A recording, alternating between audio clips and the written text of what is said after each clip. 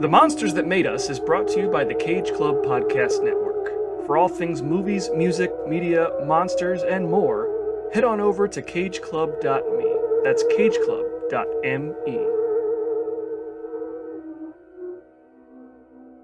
Today we're heading back to the town of Mapleton, Massachusetts, which is once again plagued by a string of murders caused by the ancient mummy Kharis, previously believed to have been destroyed in a house fire. This time, the aging high priest of Arkham has tasked a man by the name of Yusuf Bey with locating Kharis as well as his forbidden love, the Princess Ananka, and bringing them both back to Egypt. But with Ananka having been reincarnated as a beautiful young Egyptian woman and the body count continuing to rise, Bey will have to resist his own temptations as local law enforcement begins to close in. Break out those Tana leaves and join us as we discuss The Mummy's Ghost.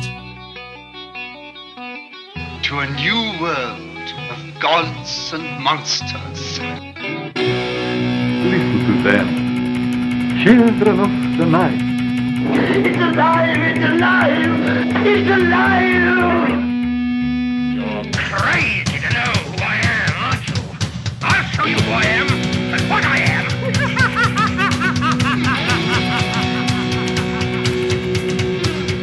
You're insane. I tell you, I killed a wolf, a plain, ordinary wolf. By studying these and other species, we add to our knowledge of how life evolved, how it adapted itself to this world. He went for a little walk. He should have seen his face.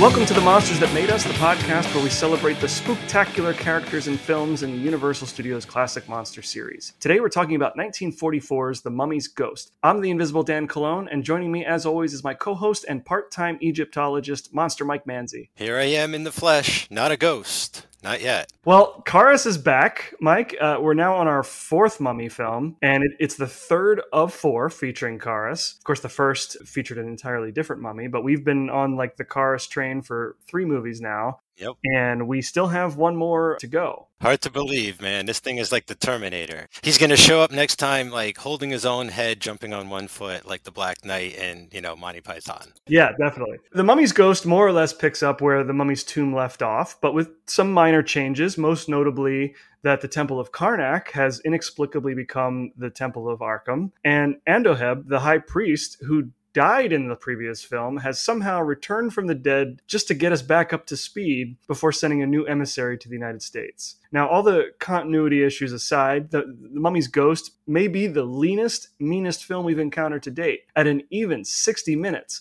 it gets in, raises a bunch of hell, and gets out before we really have a chance to get bored. Now, I know we're going to get into the nitty-gritty of everything here, but I just want to say up front that I really admire the efficiency of this movie. Now, whatever issues we may have otherwise, this one's definitely not wasting our time. So what were your thoughts coming into this one? Had you seen this one? I assume it was new. Yeah, so this was a new one for me. Hadn't seen this one before. I didn't know what to expect. Didn't know how they were going to bring Kharis back.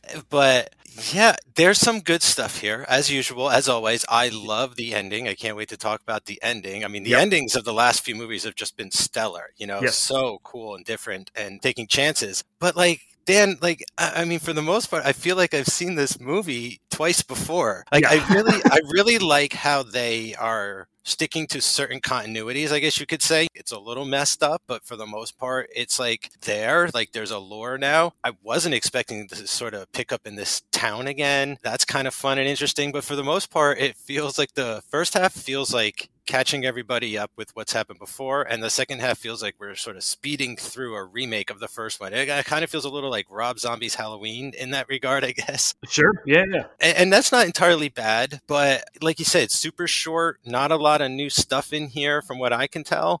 Some good stuff. We get Peanut the dog almost fighting the mummy, and John Carradine's great. So, I mean, there's going to be a lot of fun stuff to talk about, but I mean, I just have to say, I won't try and mention it a lot again, but I was pretty underwhelmed for the most part. It kind of plays like a greatest hits of Karas, like it Yeah. hits all the major plot points, including like the recap of how he came to be, his whole backstory with the Princess Ananka, which changes a little bit here. But like the beginning of this one is very much like the beginning of the last Mummy film we watched. And at this point, it seems as though they're just trying to put Karas in situations where he can just kill people, right? And I think the body count in this is somewhere between 4 or 5.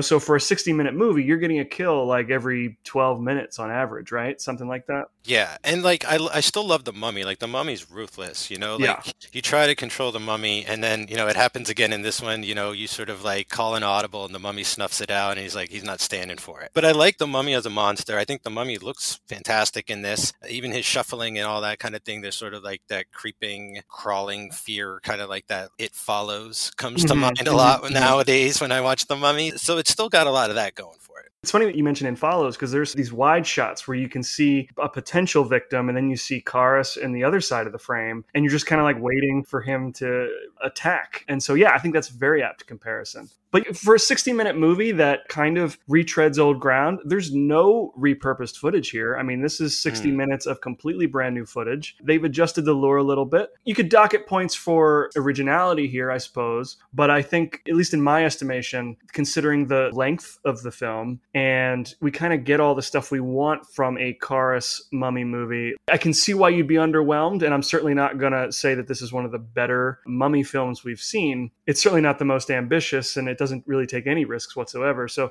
I kind of get what I want out of a Karas Mummy movie in this like short, quick 60 minutes. So I think there's something to be said for that as well. It's actually, when you think about it, it is sort of the perfect primer. Like if you haven't seen a Mummy movie before, it's sort of like the perfect one to watch, because it's almost like a Jurassic World or something, like a requel, like before its time. Like it's just catching everybody up with everything that's happened before and trying to put like more of a modern spin on everything. We're not in Egypt. It's happening in America. These are younger kids that go to college. It's not like they're professors out in the field or anything. And it's still able to maintain all of the Egyptology stuff and all of the hieroglyphics. And, we're talking about Amun-Ra, and I'm expecting him to mention Khonshu at some point, because I'm all into Moon Knight right now. Right. So I'm still digging the core of Mummy, no matter sort of what they're doing with it. I mean, he's definitely one of the more underrated of the Universal monsters, and I think that you hit the nail right on the head in that this is a good primer for somebody who had never seen a Mummy movie, right? It doesn't really ask too much of a new viewer. It's short. I mean, there are episodes of Game of Thrones that are longer than this. So yeah, if you've never seen an old Mummy movie, maybe this is the one you introduce. It is pretty self-contained, even though we do have some characters that carry over from the previous film. So yeah, I mean, all things considered, I have a hard time ripping this one apart just for that reason. Okay. So you know what? Let's get into this. I didn't find a whole lot of like juicy backstage gossip kind of stuff, but I did find a couple fun anecdotes in my research for this one. Lon Chaney pranking it up again. So a lot of the stories that I discovered have to do with Lon Chaney. Some of it to do with the makeup and his costume. So The Mummy's Ghost was produced by Ben Pivar, who we've seen before. He's kind of like the Universal's Mummy producer at this time. We've already talked about him in previous films, so no need to go like super in depth there. We've got Reginald LeBorg in the director's seat. Now, this man, I had not really heard of Reginald LeBorg before this, or at least not looked into his career. This guy was a hustler. Okay, he began his career in the mid-30s as an extra at Paramount and MGM, eventually working his way up to staging opera sequences and then working on second unit stuff before cranking out some band shorts for Universal. The Mummy's Ghost was only his second horror film ever, and he would eventually go on to make a name for himself as a prolific horror director, with credits including The Black Sleep in 1956, Voodoo Island in 57, and Diary of a Madman in 63, just to name a couple. He often worked with the likes of Lon Chaney Jr., of course, in this film, as well as Boris Karloff, Bela Lugosi, John Carradine, Basil Rathbone, Vincent Price, Evelyn Ankers, and for the Ed Wood fans, he also worked with Tor Johnson. Nice. Like, this guy became kind of a go-to horror director. Wow, cool. Getting hired to direct The Mummy's Ghost was kind of a simple twist of fate for him.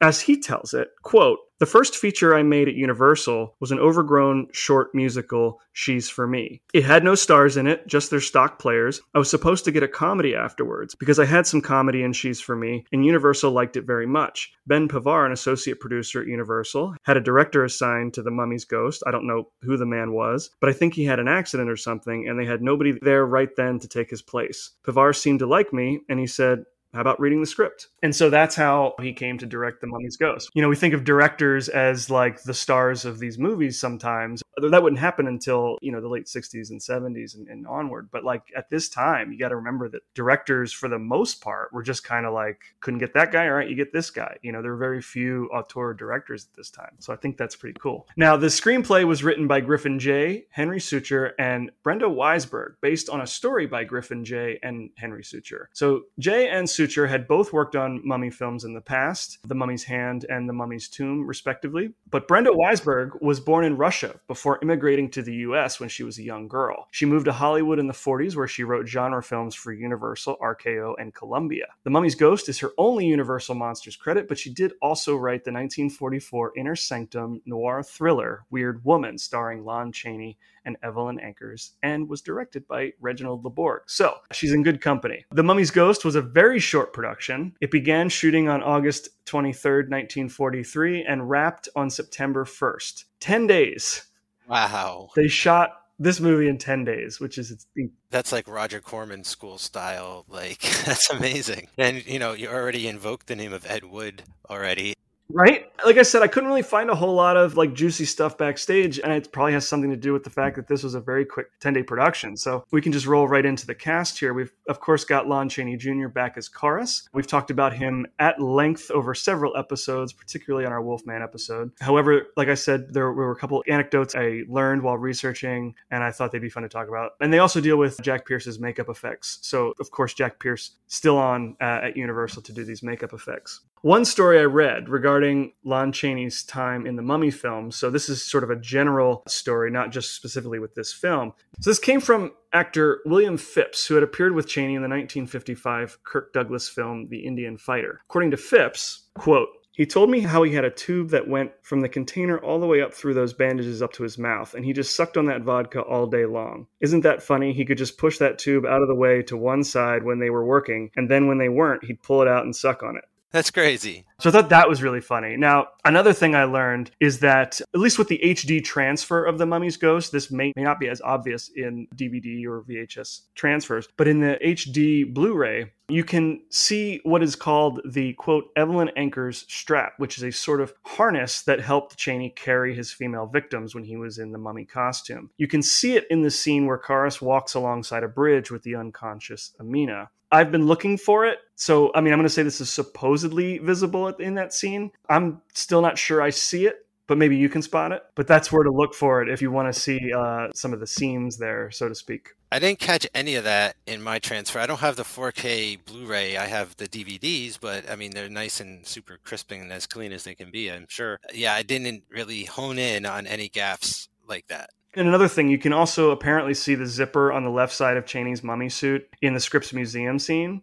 Okay. According to Jack Pierce, the mummy suit was made up of two sections. There were pants and a shirt, kind of. You know, the pants went on the way you would normally put on pants, and then the shirt would go on kind of like a t-shirt, and then the zipper on the side would help make it snug. And then there were the mummy feet, quote unquote, which were sort of like thick socks that he would put on over his bare feet. Once Chaney had these main pieces on, he was wrapped head to toe to cover the seams, and the entire suit was then painted with a liquid clay, also called slip, which was applied with a paintbrush. And then next came the Fuller's Earth, which was like a powdered clay, which would add more of a dramatic, dusty effect during Karas's fight scenes, which I thought was pretty neat. He had a top and bottom and stuff, but then they like kind of sealed him in it. Unlike with Karloff, who was kind of like legitimately wrapped head to toe for that first scene where we see him as the mummy. At this point, he's just like, this is just all consolidated into like big costume pieces. So he can just slide it on, and then they just sort of do little detailing on top of that to save time.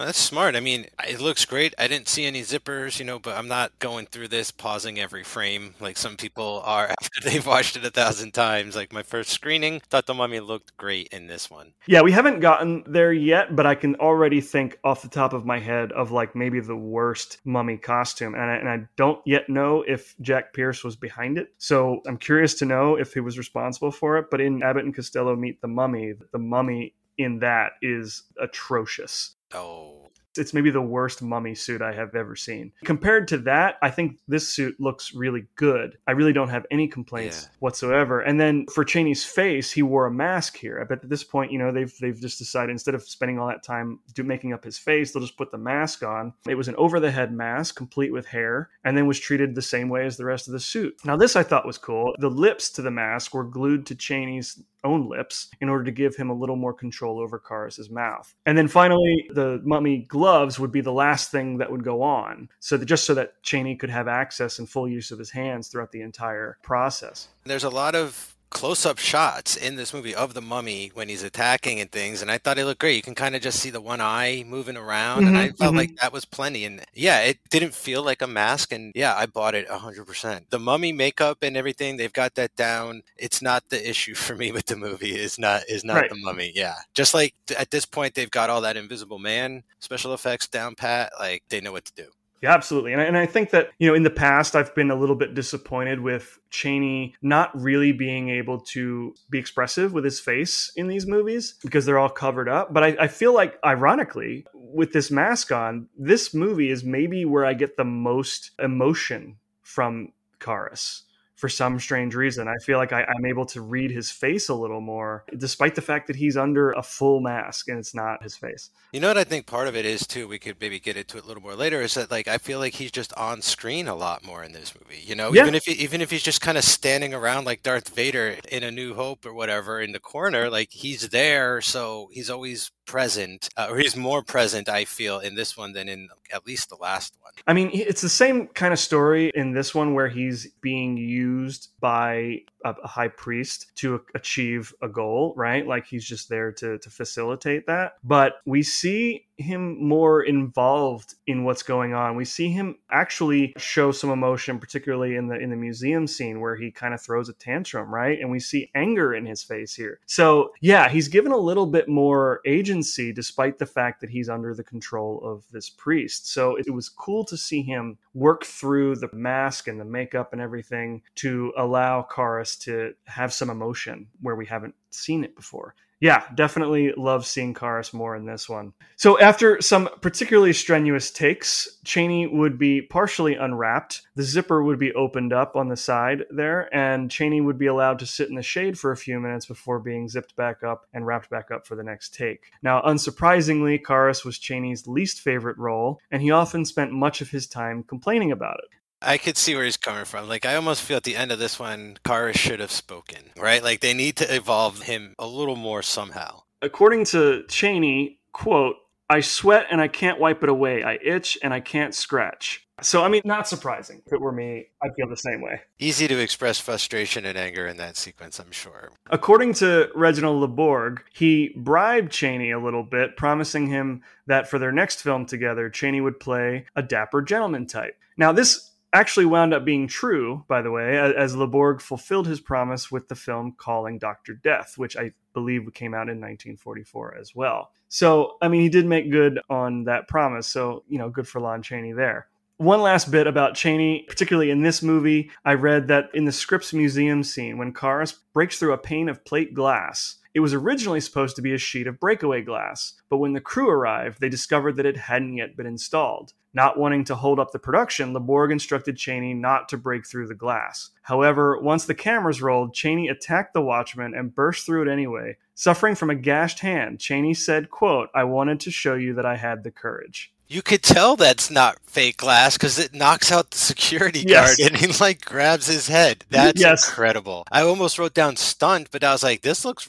wrong. I think they messed up here. Yeah, no, that was absolutely real glass. And that was exactly what happened. Because every time I watched that scene after having read that story, I'm like, yeah, he's totally wasn't prepared for that hit on the head, and that's what he's doing, instinctively grabbing his head. Chaney, not the most safe actor on set. Well, it's a good thing he was already wrapped in bandages. So we've got George Zucco and John Carradine in this film. Zucco we've seen as the High Priest before, of course. Carradine is playing Yusuf Bey in this film. Looks great, by the way. Clean shaven. We saw him with glasses and a mustache, I think, in the last film. He looked kind of like an old man. Here he's a young, handsome High Priest. Yeah, so I was actually quite impressed because it's like, whoa, this is a completely different character, a completely different performance, and it's only, like one movie later. I almost didn't recognize him, like, to be honest. Like, I was like, I know that's probably John Carradine, but like, it took me 2 or 3 scenes to be positive. And kind of uncanny resemblance, not to Karloff himself, but to the young character of Ardith Bey. Like, when Ardith Bey comes back and he's like all old and wrinkly, Yusuf Bey kind of looks like a very young version of that character. Sure. So a lot of cool sort of parallels going on.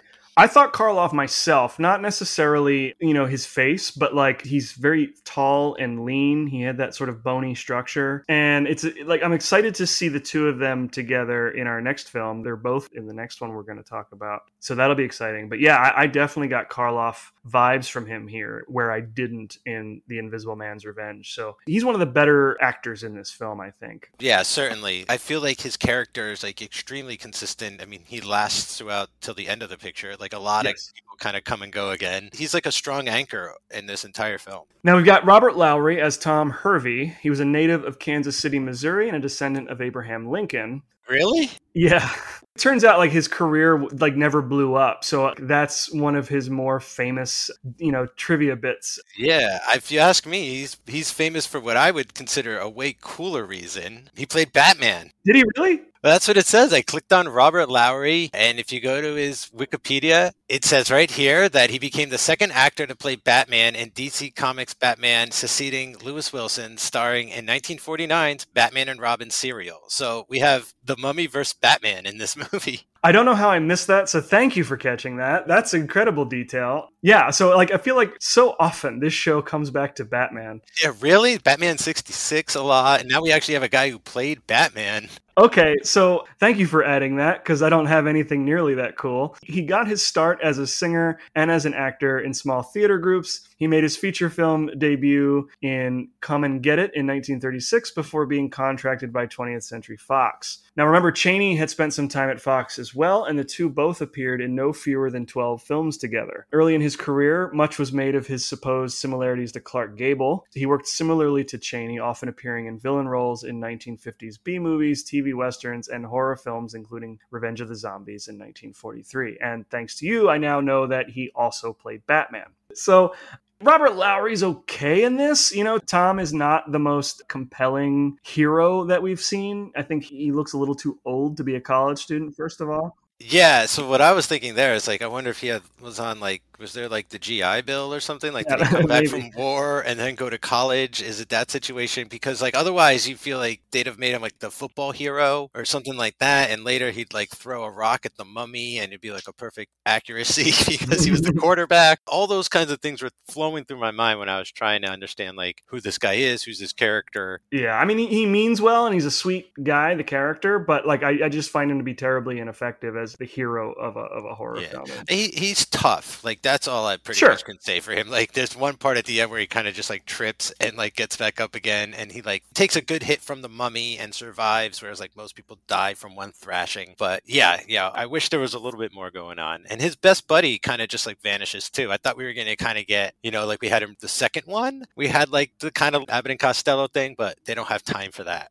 No, not anymore. So we got Ramsey Ames as Amina. Now, she was a Roomba band leader in Miami and Chicago and a singer at New York's Stork Club before becoming a contracted player at Universal at just 24 years old. She didn't have much of an acting career, to be honest. She popped up here and there in various B-movies, including Calling Dr. Death, as I mentioned previously, and The Mummy's Ghost is probably her most popular film. However, like one of the things that I read is that she was not originally originally chosen to play Amina. The original choice was a film star who had a singular name. Her name was Aquanetta. She was a star of 1943's Captive Wild Woman and 1944's Jungle Woman. And she was slated to be the lead female character in this. But in the early production, there was an incident where she apparently fainted and hit her head, knocking her unconscious. And while she was at Universal's dispensary being treated for a concussion, producer Ben Pavar found Ramsey Ames among Universal's bullpen of curvy contract actresses to take over the role, which kind of sucks. That you just like fit the gown pretty much or something. And like, yeah, the unfortunate, accident with the previous actress also, obviously. I like Ramsey Ames. She's good at what she's given. I wish she was given a little more. Like she's mostly doing a repeat of the first movie. What was going on with that? Mm-hmm. There's a bit of a twist to it. Again, I wish there was just a little more time because she deserves, a sister or a best friend or like just another woman for her to sort of talk to. It's just because every time Tom busts in the door, it's just like panic and like everybody's just being so loud. And they have maybe one moment in the car where they're able to breathe. Which is kind of a nice quiet scene. I just wish there were a few more characters around, especially like female characters, if not to contrast what she's going through. 100%. Yeah, just something like that. Like have like some kind of baseline as well. She kind of plays damsel in distress for the entirety of this movie. I mean, even from her very first scene, which we'll get into some of the issues that I have with that, but like from the start, she is plagued by something. And Tom is always there to like get her out of these situations. And I'm thinking, just let her be a character and not just somebody who's always in danger. And it's also tough that it's like Amina and Ananka, like that's super close. As right. well, so I was tripping up with that, and also most of the time she's sort of sleepwalking too, so she's very much like got that like somnambulist action going on with her too, which gives her a little even less to do. According to Aquanetta, I wanted to let her tell her side of the story. She said, quote, "We had scabs on the set. We had a scene where I had to fall, and these scabs had put real rocks down on the path. They were supposed to have paper mache rocks, but they didn't. These scabs painted real rocks white. I fell and struck my head, and that's all I remember. I woke up in the hospital. I have the effects of that to this day. I struck my arm too when I fell, and when I had my second son, my elbow swelled up like a ball. They said that was still from the accident because it crushed a little bone in my elbow." Weird. So when she's saying scabs, was there like line crossing by like non-union workers? Yeah. Wow. Yep. That was happening at Universal right now. They're in the making of these films. That's crazy. According to her, if you believe her side of the story, she was set up to fail, So I don't know exactly what the truth is, but I wanted to at least let her have her say as well. I don't really know much about her from personal experience. I did some research into like her filmography, and like she didn't have a very lengthy career, but she did like I said before, like sort of jungle adventure films. That sucks. But like I said, the film as it exists, I think that Ramsey Ames does a solid job in the role. I just kind of wish that Aquanetta had gotten her opportunity to do it. It's really weird that all these years later, there's an actress called Awkwafina. Yes. I'm glad I write all this stuff out in front of me so that I don't make that mistake, because every time I was thinking about it, like I was preparing to record, and I just kept thinking Awkwafina. I'm like, no, that's a different actor. Barton McLean plays our Inspector Walgreen. He is probably best known as General Martin Peterson on the NBC sitcom I Dream of Jeannie. Okay. Yeah, he was a star football player at Wesleyan University before transitioning to Broadway in 1927. In the 1930s, he signed a contract with Warner Brothers when he worked with Fritz Lang, Michael Curtiz, and William Cayley. He also worked alongside Humphrey Bogart and John Huston, appearing in The Maltese Falcon and The Treasure of the Sierra Madre. And it wasn't until the 1950s when he started becoming a television regular. And that's pretty much where his career stayed for the rest. He just became a TV actor. We've got Frank Riker as Professor Norman, reprising his role. We sort of talked about him in the last Mummy episode that we did, so I won't get all into that. The Mold Man. Yes, which plays very heavily in this one. Lots of mentions of mold, which I thought was cool. But I did learn that in the scene where Kara strangles Professor Norman, Chaney apparently got carried away and squeezed so forcefully that Frank Riker nearly fainted. Jeez, Chaney doesn't know his own strength. No. He's a loose cannon. Might have been a little tipsy too, so. According to Reginald LeBorg, quote, "Riker very nearly was unconscious. He was moaning on the floor. Chaney had just gotten carried away. He was putting everything he had into the monster. Luckily, Riker didn't complain. He was an older man. He knew Chaney was the star, and he let go. We massaged his neck and gave him some water, but the next day when I saw him again, I spied a look at Riker's neck, and you could see he had spots there from the strangling. What a pro. Too bad they didn't get that on camera. Look at the marks on his neck. Claire Whitney plays Mrs. Norman. Harry Shannon is the sheriff. Now, Shannon was another Broadway and vaudeville guy getting his start on the stage before spending a little more than 30 years in front of a camera, racking up over 200 credits, most of them Westerns. But he's probably most well known for his role in Citizen Kane, where he played Jim Kane, Charlie's father. Oh, you can't give him away. You're going to sell the boy. What are you doing? At least let him take his sled. Yeah, I was like, why does this guy look so familiar? And then it hit me, it's Charlie Kane's dad. Yeah, I would not have put that together. He's got the one scene in the orphanage, it's like with Angus Moorhead, and that's crazy. But I guess he was a Mercury Theater player, so good for him. Right? So we got Emmett Vogan as the coroner. Now, if you thought Harry Shannon's 200 films in 30 years was impressive, Emmett Vogan made almost 500 film appearances between 1934 and 1954. What the hell? He is considered one of the most prolific actors of all time. He's in everything. Yeah, I figured rather than go through his entire filmography, like just look at it. But yeah, he did 500 films in 20 years. Whoa, that's even more impressive. That it wasn't like Sam Jackson taking his sweet ass time, his entire career racking up hundreds of movies. Like this guy just worked. In modern times, in 2022, I'm thinking of a guy like James Hong in that way.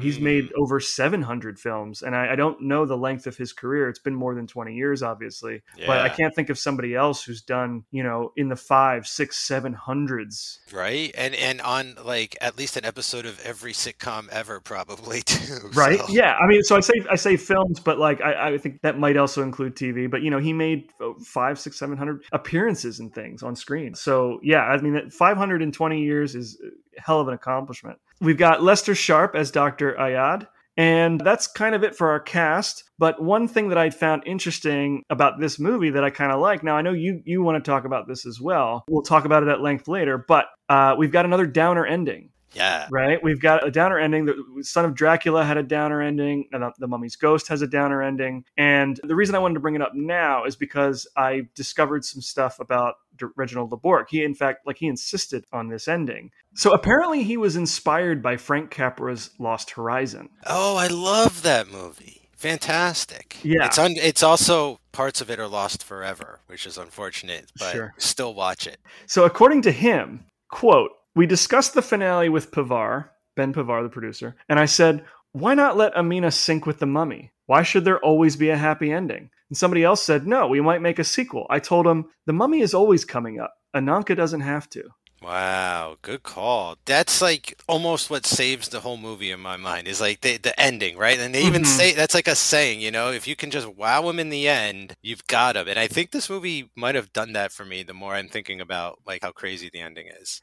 Again, we'll get into that when we eventually get there, but I agree with you that it's one of the stronger choices, although I don't think that it's necessarily executed as well as it could have been. Yeah, I mean, but like they're just learning, I would assume, right? Like how do you even pull that off, like with taste or with grace? I think some of it has to do with how much I don't really care for Tom as a hero. What, you mean that like he couldn't save the girl kind of thing? I just didn't feel it in his performance. Well, I mean, ultimately he couldn't save the girl, right? Like that guy's going to go on and like be depressed forever. Like he, what a horrible experience. But I think we get a better emotional impact at the end of Son of Dracula when we see like his face as he's walking out of the house as it's on fire. Yeah, well, he had to participate in that, like Correct. He actually had a hand in the ending of all that. And this one, Tom just has to get there too late and watch. Right. Okay, so let's get into the movie. It's a quick 60 minutes, as I've said. Credits are nothing to write home about. I mean, pretty simple opening credits. Yep. Not only that, we got the same Universal logo. Yep. But yeah, just some simple hieroglyphics behind The Mummy's Ghost title card. But we get a pretty effective, opening, 5-10 minutes? There's some very clever editing throughout this movie that I wasn't expecting, and it's very cool. And that happens in the very, opening. Yeah, instead of having the entire sort of recap all set in this Temple of Arkham, we kind of cut back and forth. We're getting caught up on the story and at the same time being introduced to all the major players, right? So first is our High Priest, and we've got George Zucco and John Carradine, and it's basically the same as the last Mummy film. The High Priest of the Temple has to send somebody else back to the United States to retrieve Karis and the Princess Ananka. He's also just bestowing upon him the rank of new high priest as well. Yep. You know, that whole like passing the torch ceremony that the last couple movies have started with. That's cool. I like that they're actually keeping up with that, but it is a little jarring that George Zucco's the guy doing it. Whatever. What's interesting here is that they do change the origin story a little bit. He seems to suggest that Ananka was complicit in the forbidden love affair, whereas in previous films, it's that Karis, or in the original Mummy film, Imhotep, who had violated the sacred laws. Yeah. So in this, Ananka is now maybe partly responsible for this whole curse and everything. In cutting back and forth, we also meet Tom in his archaeology class, which is being taught by Professor Norman. He explains the whole situation with the fire at the Banning house, which we saw. The firehouse. I was hoping for it to reappear in this. Oh, me too. In this, we get some sort of like, it's almost like a Halloween sequel or a Friday the 13th sequel where the town is still affected by the trauma from before. Yeah. I wish that was played up a little more, but it's funny at the end when like the mob just isn't scared of the mummy. You know, they're Right. like at this point, they're like, evil dies tonight. Yes.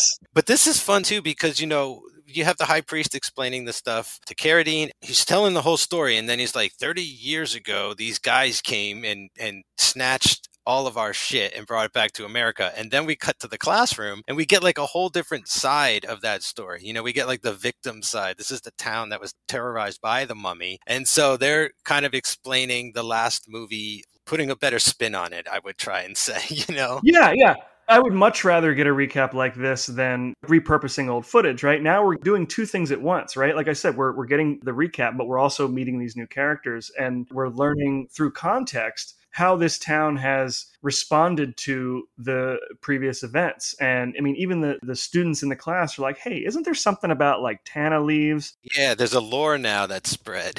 Yes. And I think it is actually a really clever stroke of using a classroom for exposition. Like it almost reminds me again, hey, Indiana Jones. Yes. Yep. Right? Like perfect example right there. Like, you know, I was complaining when we started that it's like, oh, it's a retread, but the way they're actually executing it is quite clever. Yeah, it's one of the stronger things about this movie for sure. You know, we also get introduced to Amina here. You know, after class is over, Tom goes, I love his buddy who's just like, hey, maybe you should talk to your girlfriend about this. She's Egyptian, isn't she? And he's like, yeah, what's it to you? It's like, what kind of racist shit is that? No, it's kind of true. But then he goes and he's like, hey, you're Egyptian. Why is the Egyptian stuff bother you? Like, what?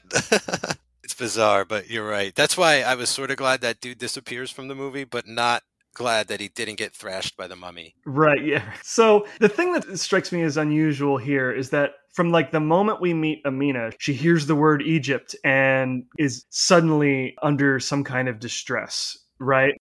Yeah. I don't understand why she should feel that way yet. We know where this is going. Ananka will sort of be reincarnated within her. However, that hasn't happened yet. And I think it's strange to imply that it has. That's where the story here gets a little bit wonky. And I feel like if they had not chosen this path, like this would be the opportunity to really let her be a powerful or at least independent character with her own goals and ambitions, but instead they're setting up the reincarnation that she's got to be this sort of always behind the eight ball, kind of like shadow over her the entire time kind of character. Yeah, I agree with that too, you know, because it's like we don't get a chance to know her before she starts having like these visions or vibes or whatever she's getting, and those really shouldn't start until at least the first 9 Tana leaves are burned. Like, you know what I mean? Like nothing really supernatural has started yet. Mm-hmm. And so it's odd that she's been, you know, for lack of better were triggered by something that hasn't occurred. But I would totally understand if, say, the professor said a chant or something that awoke Ananka in a certain way that would make her feel like that. But you're right. Maybe she's having a premonition, but we never know if that's the case. It's just something you have to grasp at straws. And also would have been nice to see, maybe before she turns like into Miss Mummy or whatever, like into Ananka, before she like starts having that transformation, like it just would have been cool if like, I was just thinking recently we've had a lot of interesting stuff between like supernatural and science. So like maybe if she's a science major or something like that. And then she's like, I'm trying to struggle between what I can prove and what you can't. And, that would have been an interesting sort of struggle. But I know I'm asking too much of this, but I just can't help myself. Yeah, instead of trying to search for some scientific explanation here, I think that we've got a town that is prepared for this, so we don't have to like slow down the movie to explain anything. I think it's a fair trade-off, Yeah, because it's all been said. Like we've just been told that this is a direct sequel and everything you want to know about that argument was said already. So like all the things we're going to say again, it's not going to be that. Even like the cops in the corner, they're like, "Oh, there's mold. It's got to be a mummy." Yeah, mummies are real, no question. So the recap kind of wraps up with the high priest and Yusuf Bey, and we get the last bit. I mean, we already know this information, but Yusuf is learning about the sort of ritual with the Tana leaves. 9 Tana leaves in the cycle of the full moon will give Karis his power. Now, why he chooses to like demonstrate this in Egypt where Karis is not, I don't know, because like it seems like a waste of Tana leaves, which are extinct. It's not that complicated to brew leaves in some hot water. Yeah, and make tea. But I mean, it makes for a good visual. It just doesn't make any sense. I could understand if that woke up the mummy or something, you know what I mean? But like the Possibly. Mummy doesn't even wake up until the next burning of the leaves. Right. Maybe there's a proximity alert or something. Hardly the the biggest head scratching moment we've seen. With all the exposition kind of out of the way, we are back with Professor Norman. He is at his home doing his own independent study. He has like an artifact which looks like a little chest with the Tana leaves inside, and he has translated the hieroglyphics and has discovered that the secret to controlling Karis is to brew the 9 Tana leaves. And so his poor wife, who just wants him to come to bed, gets sort of like dismissed. Like, no, I've got it. I can't wait till tomorrow. I have to deal with this now. And so she goes to bed, and he does the ritual. He brews his Tana tea, and of course that draws Karis right to him. Yeah, he could have just like wait till morning, leave well enough alone. Well, no, because it might not be a full moon tomorrow. Oh, that's right. It's the full moon, but then you just wait till the next full moon when you got more people. And I know he's anxious. I mean, it's rough. Like you get like 2 types of professors in the universal world, and this guy definitely doesn't earn his own castle. If you catch my meaning, But I think my biggest issue with the movie overall, is right here, is that all I'm asking for, I guess, is one reverse stop motion shot of the mummy reforming. Right. I just want to see the mummy reform, come out of the lake. It's just that like he burns the leaves and suddenly he shuffles out of the woods. Like he's just been living out there. Yeah, waiting, just hibernating. That troubled me a little bit. I was, come on, guys. I know this is like only an hour, but look how far you've come with special effects. Like do a cool mummy kind of coming back together kind of thing. I don't know. I kind of wish that Jack Pierce had done what he had done for Bride of Frankenstein, where the monster had some battle damage, like the side of his face was kind of burned, like his scalp wasn't the way it was before. And so the last time we saw Karis, he was in a house fire. And so it would have been cool to see him sort of charred a little bit, but we don't get that, unfortunately. Yeah, and one thing I was thinking of too, it could have been a simple sort of touch is like if it sort of burned through bandages in a way, and you see like actual rib bones, right?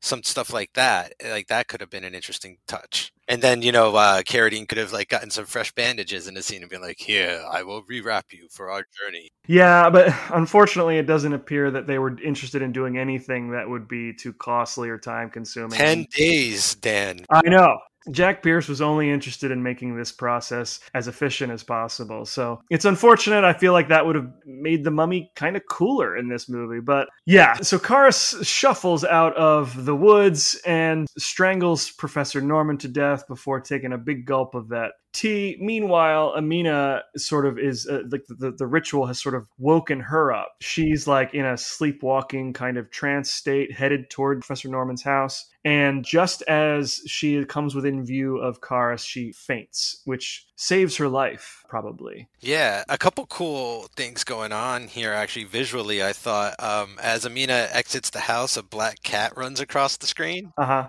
I don't know if that was intentional or not, but I noticed that as well, and I really loved it. Again, I mentioned a Terminator before, but like I'm really getting Terminator vibes when he's like walking through like the fence and stuff. Yeah, it's just that creeping death is just like, I don't know, really got to me. Again, I think I'm getting more used to Mummy in the Suburbs. Remember last time I was sort of having an adjustment issue, and with Dracula's Son, I was having an adjustment issue. It was like Monsters in America. But here it's working better for whatever reason. And I think there's a great looming shot of the mummy right before he chokes out the professor too. Like that was a really nice shot to end all that kind of stuff on. It was kind of a fun little sequence there. I know it's kind of strange, but I think it's kind of a brilliant move to bring the mummy into the United States and have Dracula in the United States as well. Because like we got so used to these characters feeling like they were foreign, right? But like bringing them to the United States, suddenly the mummy could be in my backyard. I don't think the movies are as scary as they could have potentially been, right? Given that perspective. But I do think that it was a cool move to like suddenly make the mummy in my backyard more plausible than it was previously. Yeah. I wonder if that's like in the first kind of batch of movies, like it's always these like, travelers going to these foreign lands and like the monsters live there, like they're born there, like Frankenstein lives in there and Dracula lives in Transylvania, and then it's like when the protagonist is like a fish out of water or something. But then when the monster comes to America, it's like they're the fish out of water. Mm-hmm. So it adds just like an extra dimension to play with, which can be fun. Totally. And the last thing that we get in that scene before we move on, when Amina faints, she passes out, we get a close-up of her wrist. And she has what we will discover later is a birthmark that is significant. I think that the establishment of that birthmark and the explanation of it are too far apart. Definitely. Right? Because I think you could forget that was there by the time you find out what it is. But, I've watched this movie several times in the past couple of days. And so now I'm like looking for the explanation. And so, so we get that shot of her wrist with the little mark on it, which will come into play later. Like I'm talking within the last 10 minutes. I did forget about it. I was like, what? What mark? It looks kind of like a tattoo, but it's a birthmark of some kind. Yes. It would have been cool if it was like a glyph or something. Then I would have remembered it, having just seen it once. Right. And so now we're back with Tom and his buddy, his roommate, I suppose. Tom is learning that Amina was found outside of Professor Norman's house. He was discovered dead. There's a whole investigation going on. Back at Professor Norman's house, we've got the sheriff and the coroner investigating the crime scene. And they, of course, find mold on Professor Norman's neck, and they know instantly it's a mummy. Yeah, that's what's kind of fun, I guess, actually. The more we're talking about it, the more this movie's kind of growing on me. You know what I mean? Like, I guess watching it is a different experience than talking about it, obviously. But, right. Like, bringing back mummy mold, like, I got such a kick out of that in the last episode that I never would have imagined that would have been one of, like, the huge carryover things. But, like, yeah, everyone remembers. Like, yeah, I'm finally getting a kick out of this.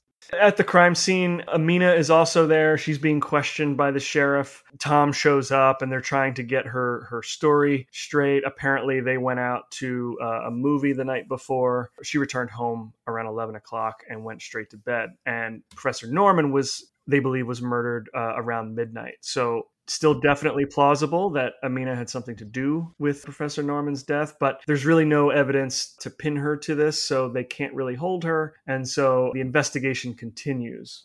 Amina now has this white streak in her hair. Yes, which, okay, the one thing about this movie that I absolutely hate, I can forgive everything else. There's a shot in that sequence right before Amina and Tom leave where he notices the streak in her hair And there's a very obvious insert that they hadn't planned on. The camera cuts to this like close up of Amina's head as she's like, what's the matter, Tom? And you see the big white streak. It is so fuzzy compared to the rest of this movie. It's like they just took this shot, blew it up, and then inserted it in as a separate cut. Oh, I see. I thought you were going to say like there was a shot where she didn't have it and then it was there again. No, she's got it, but like they clearly didn't get coverage the day of. They had to make it look like a separate cut and then blow up the shot, and it looks awful when it's inserted like that. So that's too bad. I didn't pick up on that, but even with these new transfers. Yeah, it may look differently on a DVD. I'm not sure. So now with this new crime scene, the news of the mummy is all over the news. Oh yeah, headlines. We get newspapers again. Let me see if I can read them out to you. Mummy believed to be back in New England. Mapleton monster thought destroyed is blamed for new atrocity. Further attacks by the monster feared. Townspeople warned to stay indoors at night. All able-bodied men asked to contribute part of time to patrol streets from sundown to sunup. Register at sheriff's office. Okay, so there's fewer, but they're longer. And the second one is basically like, hey, want to join a mob? We're getting a posse together to take out this mummy. So like, just come on down to town hall. And it's so brilliant because the mob with the pitchforks and the torches has become such a cliche. I love this new angle on it where now we do get introduced to some new characters as a result of this, right? Like we meet Ben, who's just like a local farmer, I suppose. He's his wife, and he's signed up, and he gets this late night shift from 9:30, or not late night, but 9:30 to 12. You know, everyone's just happy to do their part. And so we're meeting members of what will be the Angry Mob, and they're becoming like actual characters of the movie. So it's so crazy. Like, I don't know if it's trying to say something about America, probably, but like, I don't have the mental capacity to do it right now to try and suss that out. In my mind, I'm like, I can't believe we just have like Mummy Patrol, you know, like it's just something as like easy as that to me, where it's like, yeah, mummies are a thing. Like we all know it. Like, it's almost like the MCU after the blip where it's like, oh, aliens exist. One attacked us. Like, be on the lookout. Superheroes are real. Like, this is just the world we live in now, folks. I can't imagine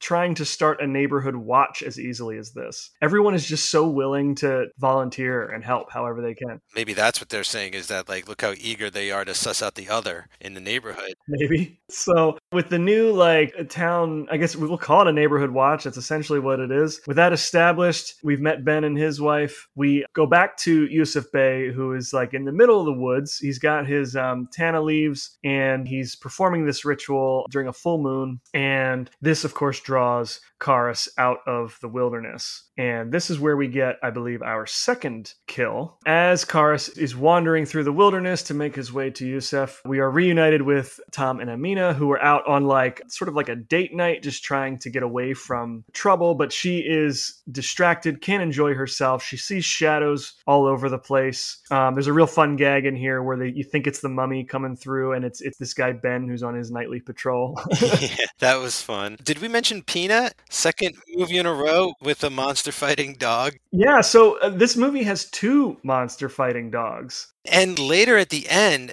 they legit turn into Lassie. Yes.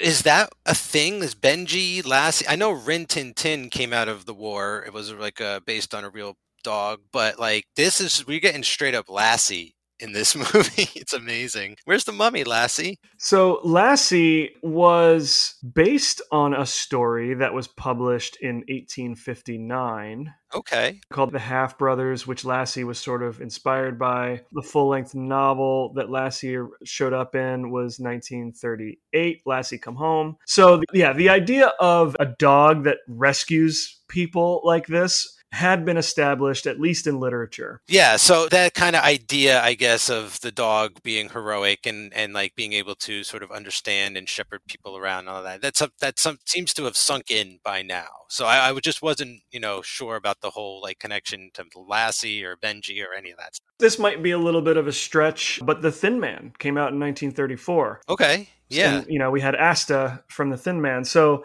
yeah, I think it's safe to say that like hyper-intelligent dog has been well established on screen by this point. And I'd be surprised if they weren't influenced or trying to capitalize on that trend in some way here. Hey, it comes all the way to modern day with Ein from Cowboy Bebop. That's right. So like, hey, whatever works, it's been working. So we've got Peanuts, Tom, and Amina like wrapping up their date. She just wants to go home. And as they take off, Karis discovers Ben's farm.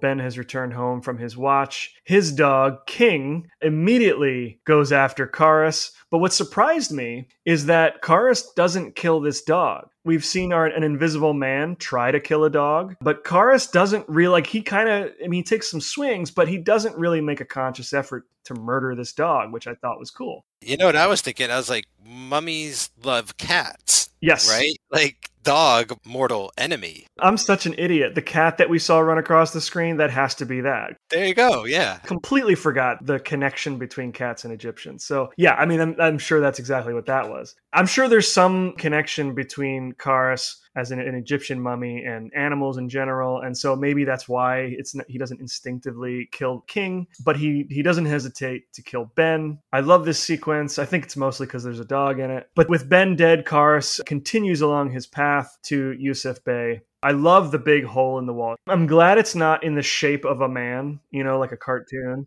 They can't do that yet. We're not there. I don't even think we get that until like the last shot of an Abbott and Costello movie. I think you're Even, right. like they really saved that gag as long as possible. But yeah, I like that the mummy doesn't use doors. He just make his own way through shit. Like again, that's like cool monster zombie kind of stuff. Like just walk wherever you gotta walk. Yeah, and I love that the dog doesn't die and Ben puts up a fight, at least he doesn't go out like a chump. It happens off screen, but he fires some shots. Yeah, so the police now, the investigation has moved to Ben's farm. They, of course, find more mold on him, so that the pieces are starting to come together. There's definitely a mummy in town, and he's definitely on some kind of a murder spree. They find his tracks in the dirt. You know what's got to be like low for morale is that like one of the guys on the mummy mob just got killed by the mummy. Another like maybe more salt in the wound is this mummy doesn't exactly move very quickly. So it's incredible to me that with all these people out actively looking for him, it's like almost impossible.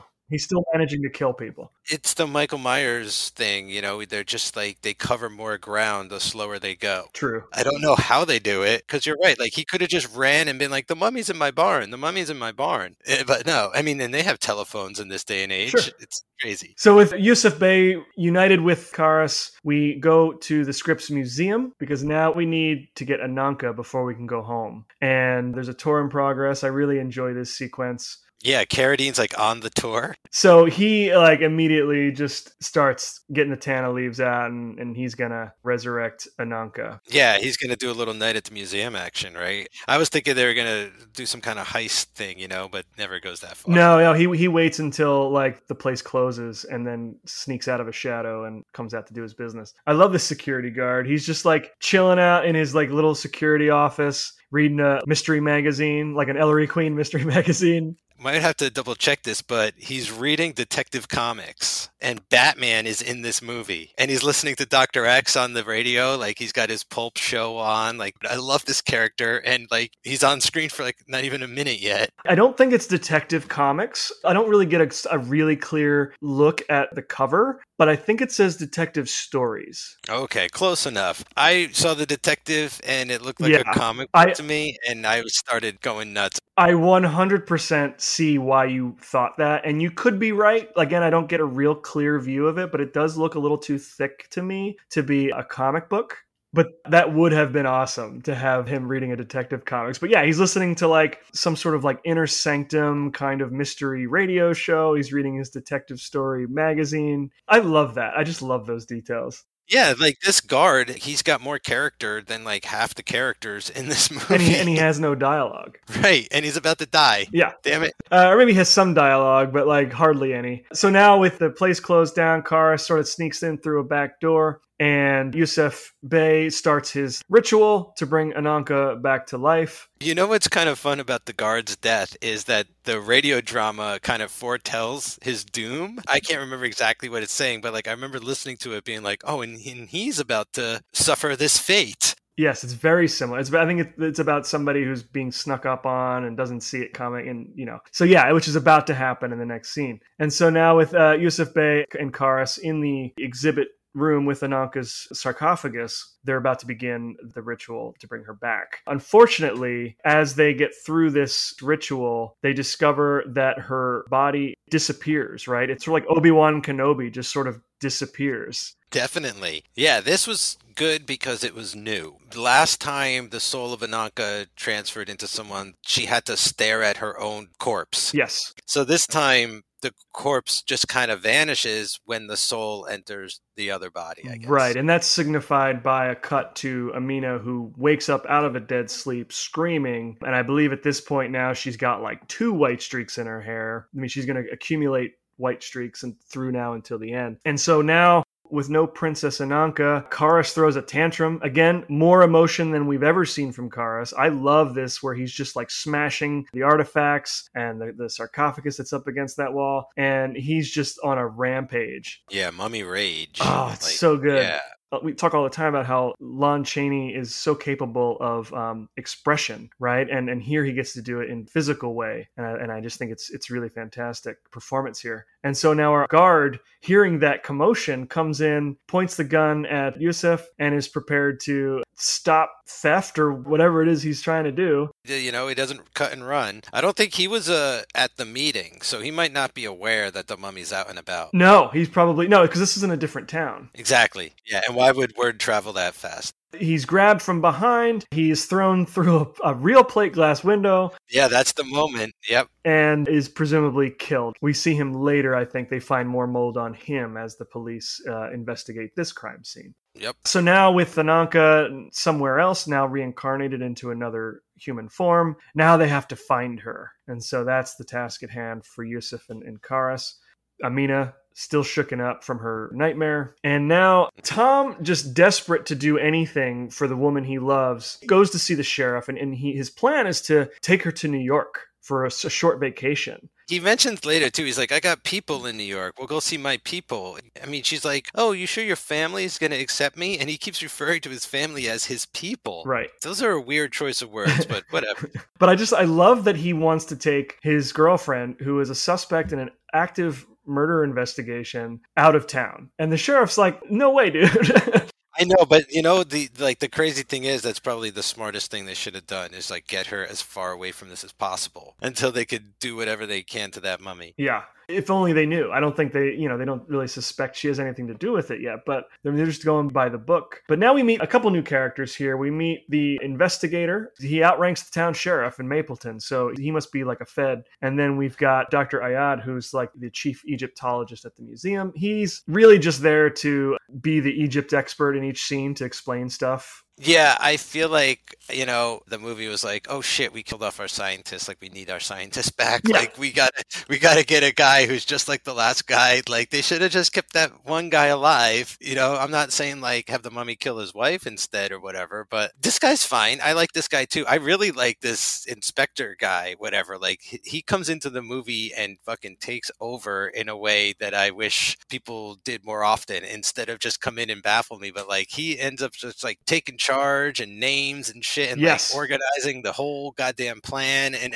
you know, and he's like, don't be afraid of this damn mummy. The only thing that strikes me as strange about that is that he is like from out of town and he just accepts there's a mummy out there. He doesn't need any convincing. Yeah. I get Yeah. everybody else kind of being on board with that, but this guy's like, all right, hang on. We got some murders. I'm in charge here. What's going on? There's a mummy. Got it. All right, here's what we're going to do. I guess, you know, we've been saying, you know, there's proof, there's all this proof, and it's happened before and this. So, like, maybe he believes, you know, maybe he's just more inclined to believe the facts of the matter and all that. And, you know, and maybe just like another, I don't know, decade or two. I don't know when this concept came about, but like he definitely feels more like Men in Black. Yes. It's like he's like an agent like Mulder, you know? Yeah, You telling me there's a mummy? Okay, there's reincarnation. Cool. Let's do it. You start digging. So together with the sheriff, he heads over to Professor Norman's house, the location of the original murder. He's kind of getting the whole sort of the broad picture, right? This is where they discover, thanks to our new Egyptologist, they discover the Tanati ceremony. And then that had to have been the thing that drew the mummy out. Okay, cool. And then the plan the inspector comes up with is they decide that what they're going to do is they're going to repeat the ceremony. And this time they're going to have like a trap set. They're going to build like a big hole, like right outside the door, cover it up. figuring they don't know how to kill the mummy yet. Nothing has proven to be effective in that regard, but they can at least trap it. And what are they going to do? Like pour cement over it? That would have been amazing. That would have been awesome. And then this guy's got to live with a trapped mummy in front of his house for the rest of his life. Yeah, I mean, imagine like how that property value would just take a dive because there's a cursed mummy buried outside. I love the line too where he's like, "This is no ordinary criminal. You got to make him come to us." There's some fun pulpy monster stuff happening in this sequence. Like, it's just fun. You described this movie as having like two distinct halves, where like the first half is kind of like the recap and kind of gets us back into familiar territory, and then like the second half is about like dealing with this moment. And I love how this second half, these new characters give like the whole movie some new life. You know, they're like a breath of fresh air. Yeah. I love this inspector's energy. Yeah, so I think you're right about that, and I think it's a good thing for this movie that it's short and like halfway through. Now we're like switching gears and we've got no nonsense characters, and you're right, they're very pulpy, and I think that makes it so much fun. I think it's just like good directing too, right? Oh, like definitely. this guy knows what he wants, and to make this movie in 10 days, like I got to give him way more credit than, you know, I have been and everything, like for what it's worth. I can't believe this was like they did this well with this amount of time, and like they're getting great performances out of these players. Mhm. Everybody's just like feels really committed, you know, even Robert Lowry, even though we're kind of ragging on Tom, like he's not given a lot to do, but you could tell the guy is sort of throwing himself into this role, Sure. you know, for what it is. Yeah, I don't think the problem is him as much as it is the character wasn't really written to be very interesting. Yeah, the writing all around is just not doing it for me. Yeah, so now we're back with Tom and Amina, and Tom has decided that he's going to ignore the sheriff and take Amina to his people in New York and write him like an apology note. He's basically going to kidnap her and be like, sorry, come and get us. Like, we're going to give away our location after. He makes it clear, though, that he has every intention of marrying her. So now we've got stakes for the two of them to get through this story. I can't remember who this woman is that he leaves her with. I thought it was the doctor's wife or the professor's wife. No, it's not her. But he leaves Peanuts there with her to keep her safe. That actually ends up helping in the long run. Oh, yeah, that Peanut. Good dog. We cut back to Yusef and Karis, and they are performing a separate ritual now. Yusef needs to locate the person who now is the host for the Princess Ananka. Man, like, I really feel like the end of this movie does it for me for some reason. Even though we're going to retread familiar ground, like, these guys are now hanging out together in, like, some abandoned mine or something. Why aren't they in a cemetery, in a crypt? It's kind of offbeat in a weird way. In the last Mummy movie, the HQ was in a cemetery, right? So I think it had to be somewhere different. I know, it's hard to describe what kind of factory it looks like, but it almost reminded me of the Vincent Price Invisible Man climax location. Yeah, because it's built up off the ground. Yep. And then also, I love that he's busting out all of these spells. Mm-hmm. You know, he's got a spell to locate this, a spell to locate that. He's calling on Khonshu to, like, guide us by the moonlight and everything. Like, you know, I'm getting more into it as it gets along, I guess. These high priests are like, we're now seeing, they're kind of like wizards, right? And I think that's super cool. I would love to see them do like more magic. This is the most magic we've seen them do. So yeah, that would be cool if they tried to do something new with this franchise today, is to bring these high priests back. Yes. And you know, make them an actual order and go the whole 9 yards with that. They could do that and then have the mummy be, maybe he sort of rejects their authority. I mean, he does that at the end of every movie anyway. That's part of his sort of like growth. But I mean, they could do it in a way where they don't strip him of a character, you know, like where he's not just a blunt instrument. They give him emotions and a backstory, and maybe as long as he's under their power, he has to reluctantly do what they say. But there's ways to keep the priests involved. I think that would be really awesome, instead of having just archaeologists discover a mummy who is an independent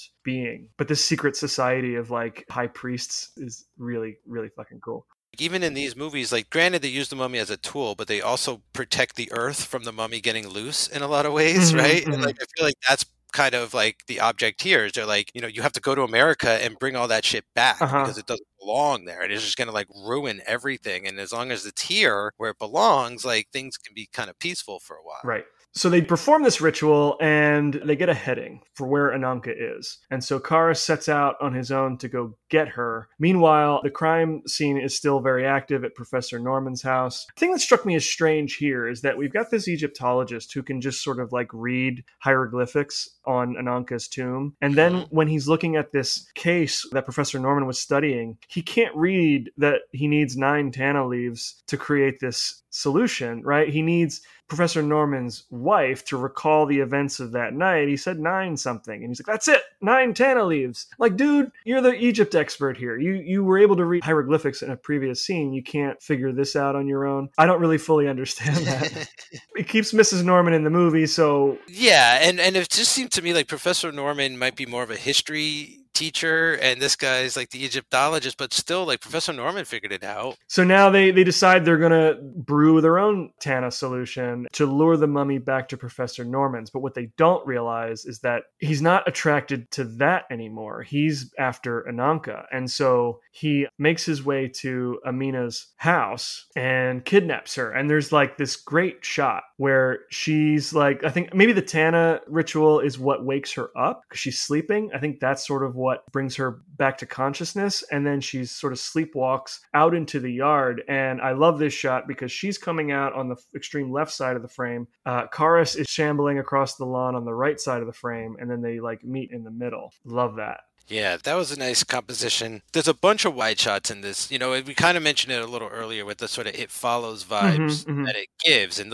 that's one of the shots. And I think that it's probably the most effective one. They do something a little later where they kind of show them missing each other, like people miss each other. The mob's on one side of the screen and the mummy's on the other. That one, not quite as effective, but I still like the attempt is still worth it. She like sort of passes out again. And so now Karis has to carry her unconscious body back to Yusuf Bey. Fortunately for Amina, this woman that she was staying with sees her get taken and calls Tom immediately, who from now until the end of the movie, it's like Tom and Peanuts. They're like Tintin and Snowy on an adventure trying to rescue the woman.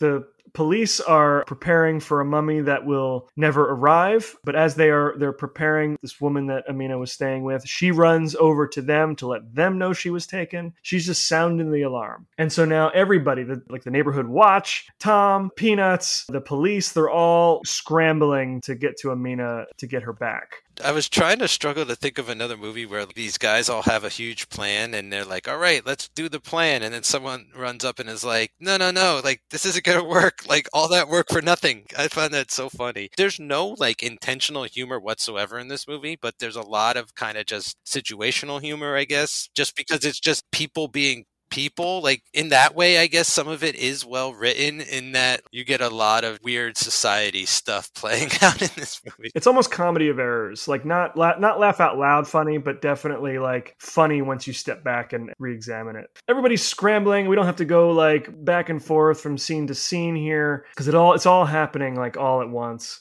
It's pretty much we're hiding out. We gotta get back to Egypt. There's an angry fucking mob after us. Like, we haven't even booked a charter boat or nothing. Like, how are we going to get... I thought maybe there was going to be a spell that would just transport them back. And then, like, in the middle of all of it, John Carradine starts, like, talking to himself. Yeah, so there's, like, a ritual he has to do, I guess. I mean, she's transitioning, right? So that the white hair is increasingly more white. In one scene, like, it cuts away and then it cuts back to her and her hair is fully white. And so she's decomposing. And I think what he has to do is do some kind of a ritual that will like secure Ananka in this human body before it decomposes. So what I gathered was, yeah, like he had to kill her in order to seal the soul inside of the body, I think. But then he's like, oh, I will give her the Tana leaves and I'll drink them and together we'll be healthy and live forever and like screw the mummy. This is the first time he's seen her face. That's the thing with they just got to gouge the eyes out of these priests, man, because every time they see the reincarnated Ananka, they get head over heels. She's looking like Elsa Lanchester at this point because she's got like the big white streaks along each side. Yeah. Really cool look. I mean, I'm sure Elsa Lanchester was going through their mind when they were designing this, but I do love that her hair goes full white by the end of this scene. And and this is the scene where Yusuf explains that the birthmark on her wrist is like a symbol of the Princess Ananka. So it's like she was destined to be reincarnated as this ancient Egyptian princess. Yeah, she's like an ancestor. Presumably. I don't know if that's explicitly stated, but yeah, I think we can infer based on that information that she's like was always going to become Ananka. Now everybody's sort of descending upon this construction yard or this mine, whatever this facility is. Yusef starts to feel the temptation take over, and like you said, he's going to have her drink from the Tana, a solution. He's going to drink it, and they're going to live forever. But Karis is not about to divert from the established plan. This is not the way. He's been through this before, right? Didn't this Yes. happen previously where the high priest gets to the moment and he's like, I got to change of plans? Yeah, they keep calling these audibles. So Karis grabs Yusef Bey and throws him out the window, which is like a 20 to 30 foot drop to his death. And that's just as Tom arrives. And of course, Tom tries to do some battle with the mummy. He gets knocked unconscious. Karis carries Amina / Ananka out into the wilderness. And as the mob of townspeople and the cops all show up, they revive Tom and they track the mummy into the wilderness and catch him as he is carrying her into this swamp. The dog really lassies it up a lot too. Yes. It goes and gets the entire mob, which is huge Uh-huh. at this. I think it's all the extras again, all hands on deck. I think in the last Mummy movie, they repurposed footage from Frankenstein to make the mob look bigger. But here, I think it's just everybody they had in the movie. Whether maybe people who died in previous scenes, they're like, we're going to put you in a different costume. You're going to be part of the mob. Absolutely. I mean, 10 days. I mean, definitely Ed Wood it up, like just like women playing men, like the whole, all that kind of thing going on. And then when they get to the swamp, like, man, I'm digging the swamp. I just wish we were here a little longer or earlier or something. I'm getting like Swamp Thing vibes of like this creature carrying a woman through the muck and stuff. And I was like, this is a good location. Too bad, like, it's almost over, or it is over. Yeah, I mean, the movie's pretty much over at this point. They arrive too late. Karis is already well into the swamp. They can't safely get into that swamp and rescue Amina. But by this point, we've seen her, as Karis has been carrying her, we see flashes of her hand and her feet, and then finally her face. She's aged, looks like 100 years in the matter of a few minutes. And so even if they were to rescue her body, I think she's pretty well dead by this point. And so they let her go. They let Karis take her down into the briny depths. And that's the end. And that's the end. I wrote down, what an ending. There's a great line. It's voiceover, I think, of George Zucco from the beginning of the film. The voice of the high priest reminding us, the fate of those who defy the will of the ancient gods shall be a cruel and violent death.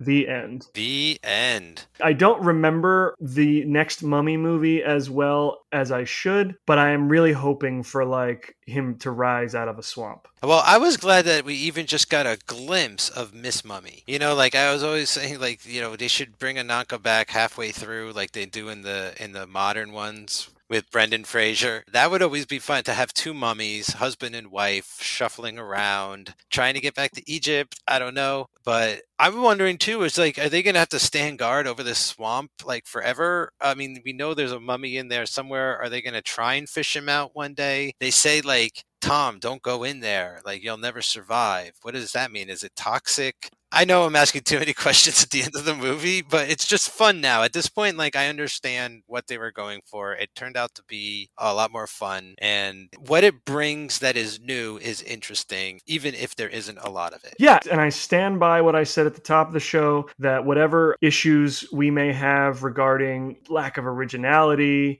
in all of that, or continuity issues or whatever, there's a lot of fun to be had here. And the fact that it is so short is why I tend to overlook the issues that I have with it. If this thing was like an hour and a half, I would be looking at my watch multiple times and that would be no fun at all. But this plays like a Mummy's greatest hits, kind of like wham bam, thank you ma'am, and then we can go home, so I really enjoy this one. Overall, it's going to rank pretty low in my Universal Monster rankings, but I don't think that is necessarily representative of the amount of fun I had watching it. Yeah, and these aren't necessarily meant to be watched the way we are. We're watching them in very rapid succession, so like we have the other Mummy movies very fresh in our minds, but like if this was coming out, if we saw this when it was coming out, if we were, monster kids that knew each other growing up together watching these movies as they came out, by the time we got to this, I'm sure we would have, eaten it up. And it actually is good for what it is. We also live at a time where home entertainment is like a thing. You know, we have physical media, we have streaming, and binging a franchise is a very popular thing. I know I'm not the only person who does it. And like, I know people now who are preparing for the new Mission Impossible. And so they're watching all of the Mission Impossible movies before the new one comes out. And same thing with Jurassic Park, now that Jurassic Park Dominion is out. We have the luxury of doing that at this time when people couldn't do that in the 1940s. You know, you would maybe catch it on TV. And if it was on TV, you had to sit in front of the TV when it aired or else you missed it. But then it would make the rounds, you know, like I know these movies would come back to theaters for a short period of time. So maybe you could watch them that way, but you're certainly not going to binge a franchise. I think these were always meant to be kind of standalone, digestible pieces of entertainment. So I'm glad that there is as much continuity as there is over the course of 3 movies already. But they definitely, I think, are meant to be watched by themselves. And if you watch this one by itself, it's a lot more fun than I think its reputation might suggest. Agreed. So I think that's a good time to close out. Is there anything else you'd like to add? Yeah, just briefly, I think this is one of the biggest turnarounds I've ever done from beginning to end of show on any of my podcasts that I've appeared on. Like, you know, not that I hated this movie or anything like that, but like I was legitimately sort of bummed that it was nothing new in my eyes when I was watching it, you know, but like after talking about it and thinking about it and hearing what you had to say about it and coming up with other things to kind of talk about, like I end up digging it. I think I was being too harsh on it. I think it tried something very different than what every other movie we've seen so far has done. Like it does what I think is what I always thought was a very modern sort of structure, but isn't, I come to find out, you know, and so there was enough here for me to really end up enjoying it, you know, like again, like I almost can't put it up against like Son of Dracula or anything like that, because there's just such completely different types of movies, let alone monsters and stuff, but like it almost plays better than that for what it is, you know. And like I as much as I want to love Son of Dracula, I still get nightmares from it from time to time, but like I think I'll be totally fine with this one existing, so I'm good with this one. Yeah. Awesome. Well, with that, I think it's time for us to sink down into our murky swamp. We'll be back on Friday, July 29th to discuss House of Frankenstein, starring Boris Karloff, Lon Chaney Jr., John Carradine, Lionel Atwill, George Zucco, and the great Glenn Strange making his debut as Frankenstein's monster. It's going to be a big one. Nice. Looking forward to it. I don't know if the episode will be huge, but we'll have a lot to talk about with that entire cast. In the meantime, you can follow us on Twitter at MonsterMadePod, on Instagram and Facebook at The Monsters That Made Us, and you can email us at themonstersthatmadeus@gmail.com. You can follow me on Twitter at Dan Colon. Mike, where can listeners find you? You can follow me on Twitter at _Mikester or cageclub.me for all the other shows that I'm on. If you enjoyed this episode and you want to become a Patreon supporter, you can do so at patreon.com/themonstersthatmadeus. You can also support the show by giving us a 5-star rating and review on iTunes. And let's not forget about our t-shirts on TeePublic. You can find the link for that in our aforementioned Twitter and Instagram bios. For all other things Cage Club related, just head on over to cageclub.me. That's cageclub.me. Stay spooky, everybody.